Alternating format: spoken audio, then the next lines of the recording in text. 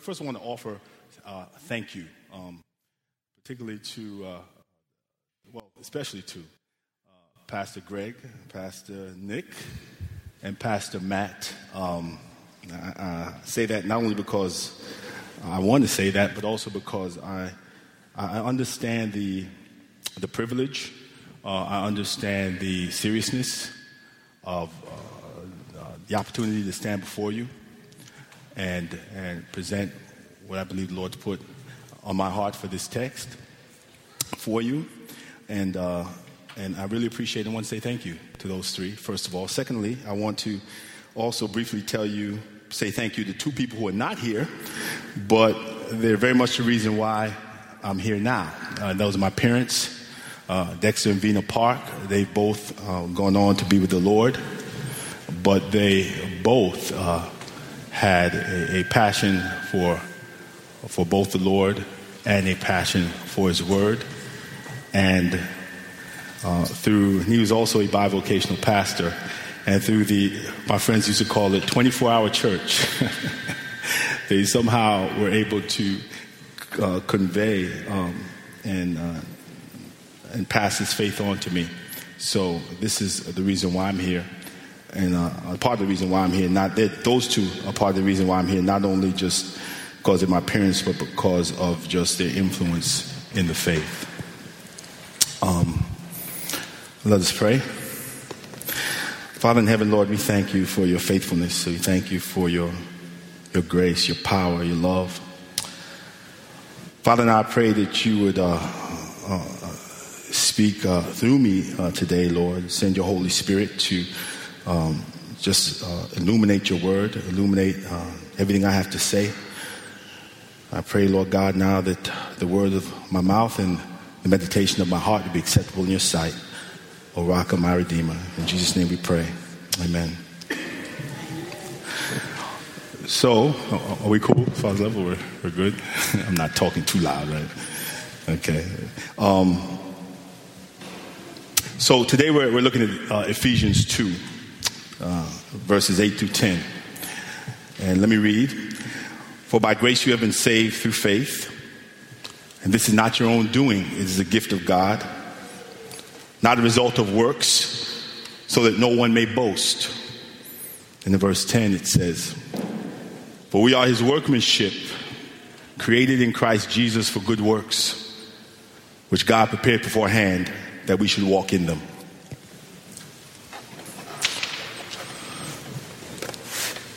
About a month ago, I had the opportunity to see, more like experience, the brilliance of Savion Glover.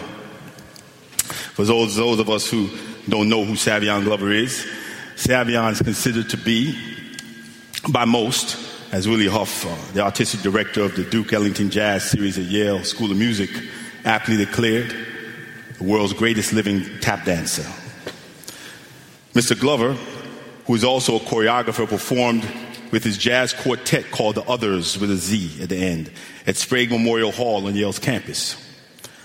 Not only dancing, as Huff declared that he would do, as David of the Bible did with all his might, but he also conducted his quartet as he was dancing, and his performance literally turned Sprague Memorial Hall upside down with emotion, applause, and sheer beauty. One of the most compelling things about his performance were the moments where Savion appeared to be squarely in another world. He especially noticed this when he just closed his eyes at times, facing the audience and dancing effortlessly with a smile from ear to ear, his whole being engaged and relaxed.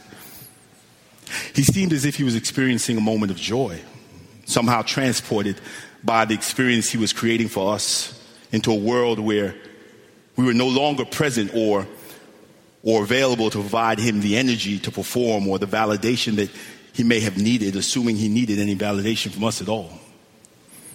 And it was a moment that read to me as transcendent or surpassing the ordinary. And in this transcendent moment, he seemed truly alive. And I could not help but think about the combination of something transcendent and alive that was operating out of a gift given to Savion that I and others were encountering that night that was making me feel so blessed and inspired like much of the audience was feeling, I'm sure. Here in the second chapter of Ephesians, it tells us that we've been made alive in Christ. But before that, we were dead in our trespasses and sins, which he writes in verse 1. And then in verse 5, he writes this again about being dead. And then he writes that we were made alive together with Christ. Then he writes that by grace you have been saved. And then he says again here in verse 8, and this is where we pick up, by grace, for by grace you have been saved. There's three things in this passage of Ephesians 2, 8 through 10 I want to look at briefly tonight. First thing is I want to look at some elements of the character of God's grace. Some elements of the character of God's grace. The second thing I would like to look at is the undeserved gift that God's grace gives. The undeserved gift that God's grace gives. And finally, I want to look at the responsibility of being God's masterpiece. The responsibility of being God's masterpiece. First, let's look at some of the elements of the character of God's grace. Grace is the unmerited favor of God. We heard Elder Jonathan say that last week. The unmerited favor of God. It comes from the Greek word charis, which means a generous gift or a charitable act in the most technical sense. In verses 6 and 7, we are told that God saves us so that he might show the immeasurable riches of his grace and kindness toward us in Christ Jesus. The word grace here is most likely speaking to a theological dimension of its meaning that refers to God's free gift of salvation through Jesus Christ. Yet what is interesting is that when Ephesians declared that God saves us so that he might show the immeasurable riches of his grace and kindness toward us in Christ Jesus, it's almost as if this kindness implicit within or part of this generous or charitable act of God within our author's mind is not descriptive enough to express what God's grace is or has done for us. So this grace of God seems to hold the distinction of being a generosity demonstrated by God in Christ that is beyond kindness. That should be expected in a generous or charitable act. This kind of kindness should be expected.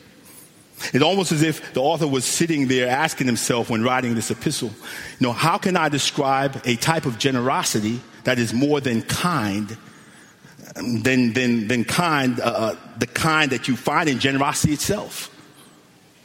Or how can I describe a generosity so kind that it's indescribable? So God's grace is not only a generous act, but it is an indescribably kind. Indescribably kind. Stumbling over those words. Indescribably kind. In its generosity. So God's grace contains a generosity that is indescribably kind. Next, God's grace is full of wealth. In verse 7, we're told the riches of God's grace are immeasurable. Now, try not to think of money, although God shows favor in all areas of our lives, including finances. But think of the things money can't buy, like favor, healing, restoration, protection, peace, wisdom, discernment, power to overcome in trials, divine directional guidance, power to overcome sinful habits, or just power to overcome ourselves. Power to overcome our past, present, and future. A grace that is the same yesterday, today, and forever.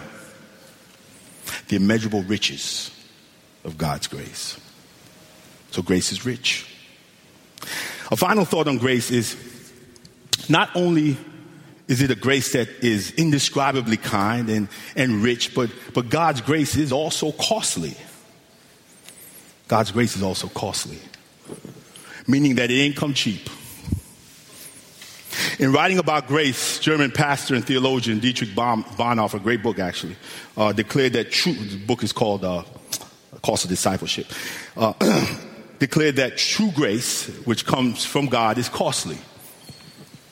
He writes, costly grace is the treasure hidden in the field. For the sake of it, a man will gladly go and sell all that he has. It is a pearl of great price to buy, which the merchant will sell all his goods. He goes on to say that it is costly because it costs a man his life. And it is grace because it gives a man the only true life. In other words, it is in this true life where man is made alive. And this is accomplished, as Ephesians points out, verse 8, through faith. Before I talk about faith and just the undeserved gift of grace, there's one more thing I want to say about grace. And it's funny, I didn't think about it till this morning till I heard Pastor Nick preach, and I ran into this quote, and I said, man, I have to say this quote by the same lady he quoted this morning. The grace of God is ultimately a mystery that we can never fully understand. It's ultimately a mystery. And the quote comes from author Anne Lamott. She sums it up when she writes, I do not understand the mystery of grace, only that it meets us where we are, but doesn't leave us where it found us. So ultimately, God's grace is beyond our comprehension, but it does something to us. And here I want to talk about one of the things it does. And here I want to talk about the undeserved gift that God's grace gives. The gift is salvation through Jesus Christ, but it is accessed by or through faith. The writer in the book of Hebrews, in chapter 11 and verse 1, gives a definition of faith where he writes, now faith is the assurance of things hoped for, the conviction of things not seen. Another translator puts it, and I love this one, it says, now faith is confidence in what we hope for and assurance about what we do not see. In verse 2 of the same chapter in Hebrews, one translator writes, for this kind of faith, the men of old gained divine approval. Why was divine approval a commendation given from God to men and women of old, as Scripture points out? It's simple. Because they trusted what God said was true. Because they trusted what God said was true.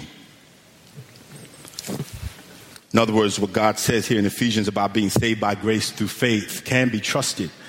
And faith is important because faith plays a big part not only in our conversion, but also in living the Christian life day by day by day.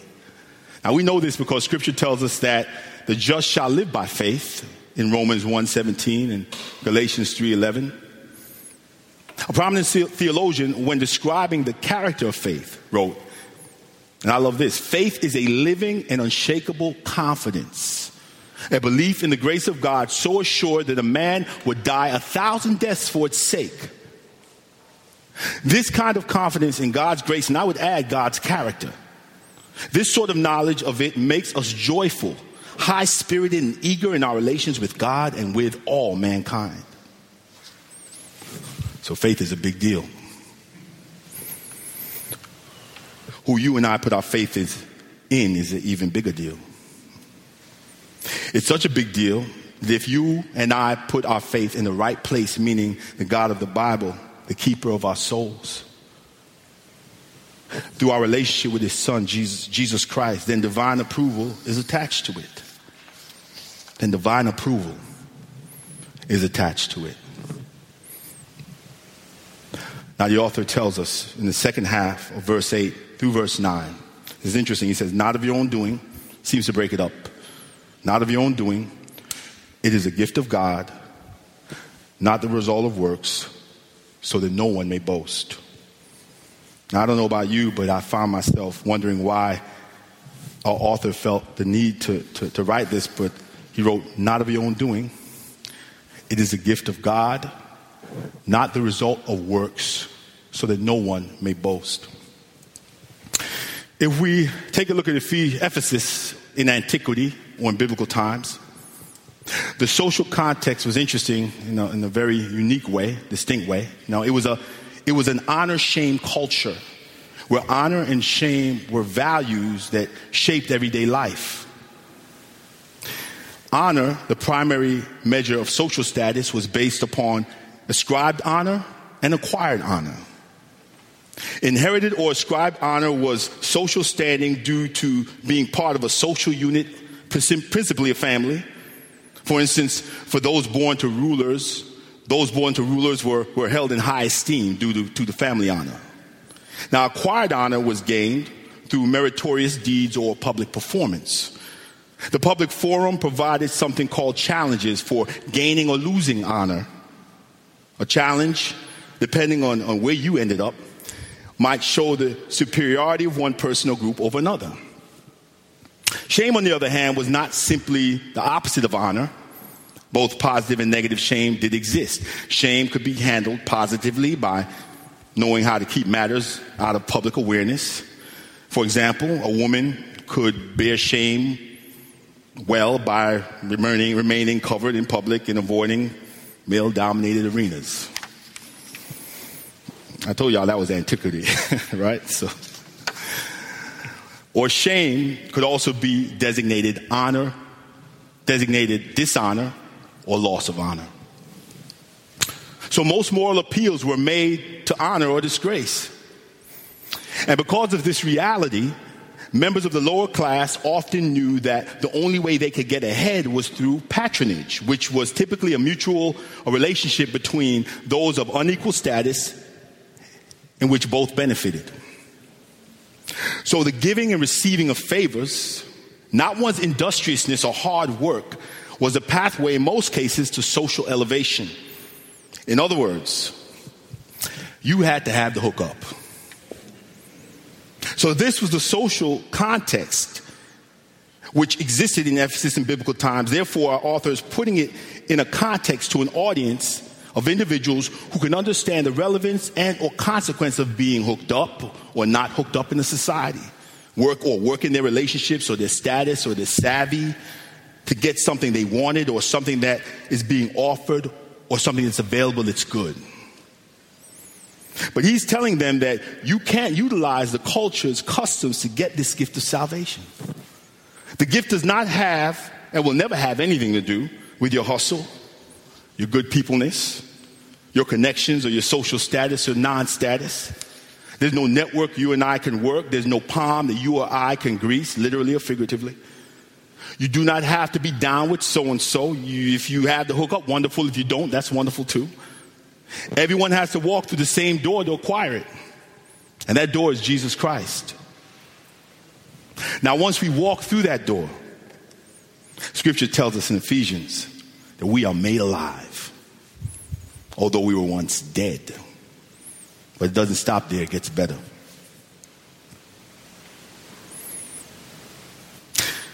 The responsibility of being God's masterpiece. Next, according to the book of Ephesians, we now become God's workmanship in Christ Jesus. One translator writes that we are God's masterpiece or work of art. Because we have been created in Christ Jesus, something only God can do. Now, what could this mean? God's masterpiece. Not only does it mean something, but it carries with it a responsibility. Now, if we think about a masterpiece or a work of art, first thing that comes to mind for most is something visual, something to be viewed, to be appreciated with our sense of sight. But we also know that art or masterpieces can come in many forms. It could be musical or poetic, packaged in your favorite song or poem, and therefore heard to be appreciated, as opposed to being seen. It can have an aroma, like your favorite dish. If you're me, for me, if you're from Jamaica, if there's Jamaicans in here, that dish would be stew peas. the pork version, not the vegan version, whatever that is, cooked by a master chef. And the master chef, in my case, would be one of my aunties. And that can ultimately not only be smelled, but tasted. A masterpiece can be touched, like a scarf someone knitted just for you, or a beautiful handmade Persian rug under your feet.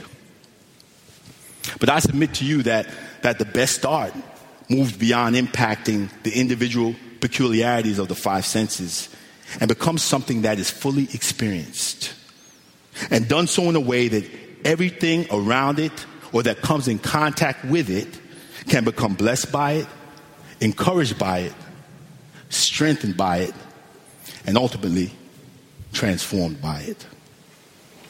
So as God's masterpiece, or as God's workmanship, made in the image of God and transformed by the gospel of Jesus Christ, we have a job to do. We have a responsibility. In fact, this is possibly the reason why those in Christ are called God's masterpiece. Because God wanted to do something with us, being his people, that would extend beyond our own benefit or that of our own immediate community or of people who look like us or act like us or who may see life in the same way as we see it. In other words, as God's masterpiece, we now are put in a position to bring a transcendent experience to earth through the power of God's Holy Spirit that dwells in us because of our commitment to the risen Lord. Well, how do we do that? As my pastor in LA would say, you ask good questions on a Sunday night. 7:25 on a Sunday night. Well, Ephesians provides us a clue by telling us in verse 10 that we are created in Christ for something called good works. And these are good works that God created beforehand, specifically for us that we should walk in them, or that they should be our way of life. These good works that Ephesians refers to are a necessary component of our walk with the Lord. Why? Scholar Richard F. Lovelace writes in reference to Jonathan Edwards' conclusions on the nature of good works and why they're necessary to bring about full-fledged renewal in the world, points out that good works had to involve a balance between personal concern for the individual and social concern. It went beyond that proliferation of religiosity in the form of meetings, prayers, singing, and religious talk to emphasizing works of love and mercy, which will bring the God of love down from heaven to earth to set up his tabernacle with men on earth and dwell with them. So God has designed us as masterpieces to be experienced, especially as we move out from the familiar, much like great art when put on display, so that people will get to know God, so that people will get to know God. We are those works of art that are created to, now I'm quoting Pastor Matt on this one, display God's nature, character, and work in the earth, or in short, God's glory. And even more than Savion Glover's performance that night, our lives would then become something more transcendent, emanating and shining bright the beauty of the Lord. I want to add that the nature of good works means that it can be almost anything because it will be different for each individual in this room. So I can't tell you what God has designed for you to do, but Scripture gives us a clue concerning how we can examine what we are doing as we pursue what God has designed for you and I to do. And in doing so, pursue God's will and way in the process. Here's a clue. 2 Corinthians 5:17-20. We read, "Therefore, if anyone is in Christ, he's a new creature.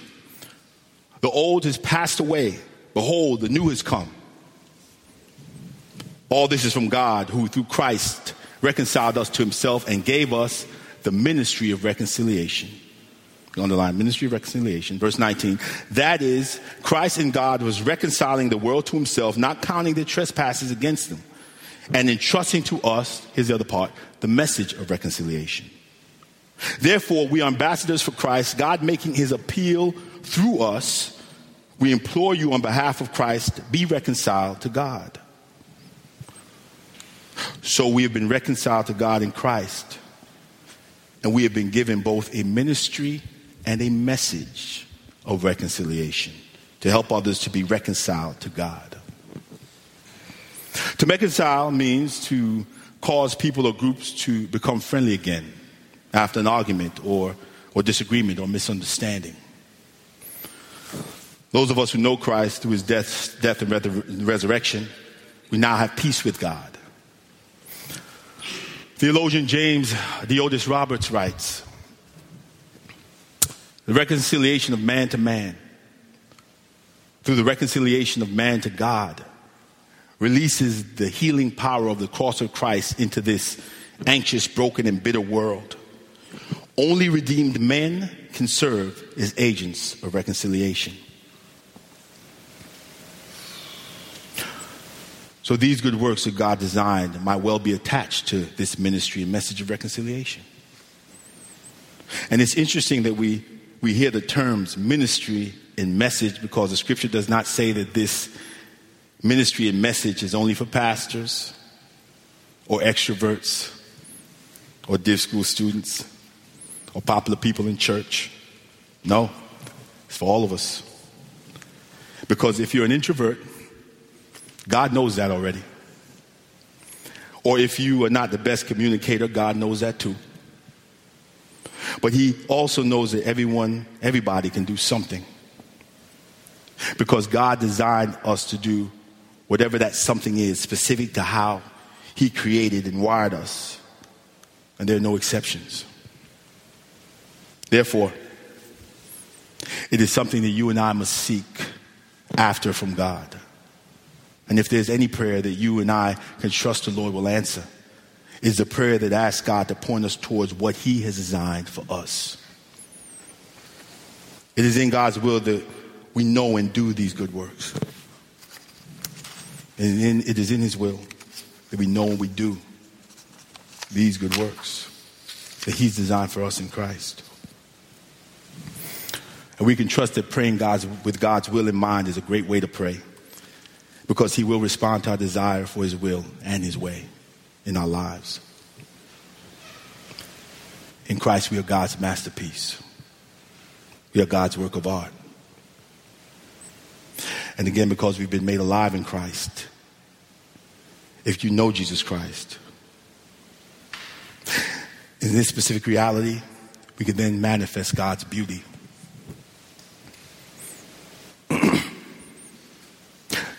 In closing,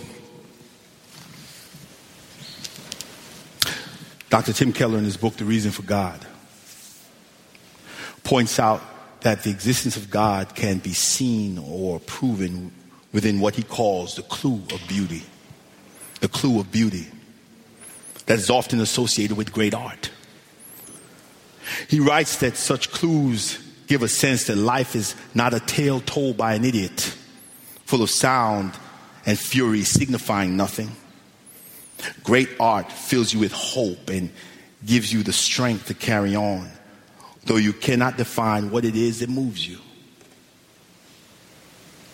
But as God's workmanship, created for good works, we know what not only moves us, but also what is capable of moving others and transforming their lives, the lives of their communities, and the world, just like we've been and are continuing to be transformed in the image of Christ by the power of the Holy Spirit.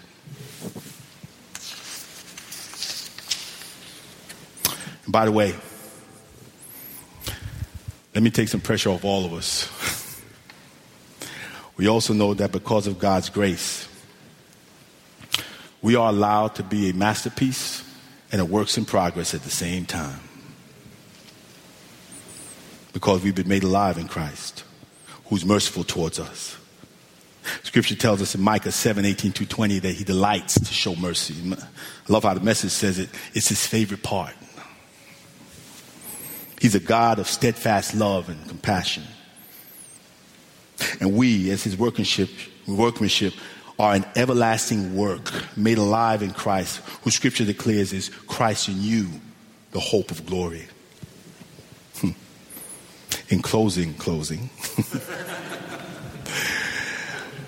Given the times we're in politically, given the fact that Tuesday is fast approaching, I want to encourage everyone, as a few of the pastors have already done. I want to encourage everyone here by declaring that this hope we have in Christ is unchanging. It will remain the same no matter what happens or does not happen on Tuesday. Heaven will not be shocked by the outcome of Tuesday's election. The God whom we belong to and whom we serve will not be wringing his hands about it. But one thing is for certain, leaders may change. Governments may change. Turmoil will come and go. But the kingdom of God, of whom we are citizens, remains rock solid and consistent. And it is, as the book of Hebrews declares, it is an unshakable kingdom. So let us keep our focus here and then set our face like flint to the good works he has designed for us to do. God bless you. Let us pray. I just want to say thank you. Thank you that you're mindful of us, like the psalmist says, what is man that you're so mindful of us, that you care for us? You care for us so much, Lord God, that you sent your son to die and be resurrected so we can have life, true life, be made alive in him, Lord. Father, we also thank you in advance, Lord God, for what you have for us to do. I pray, Lord God, that myself included, that we would be able to, Lord, move in the direction, Lord God, you designed for our lives, Lord God, with dead set determination and with complete trust in who you are and what you say. Knowing, Lord God, that the plans you have for us are good plans. Plans not to harm us, but to give us a hope and a future. Help us, Lord God, to complete the job assignment you've had for us to do, Lord God, in that those good works you've designed for us, Lord God, in Christ. So when it's all said and done, Lord God, you'll be able to say, just well done, thou good and faithful servant. We thank you, Lord. We give you the honor and glory, the praise, Lord God, for who you are and what you've done. We thank you and ask this in Jesus' name. Amen.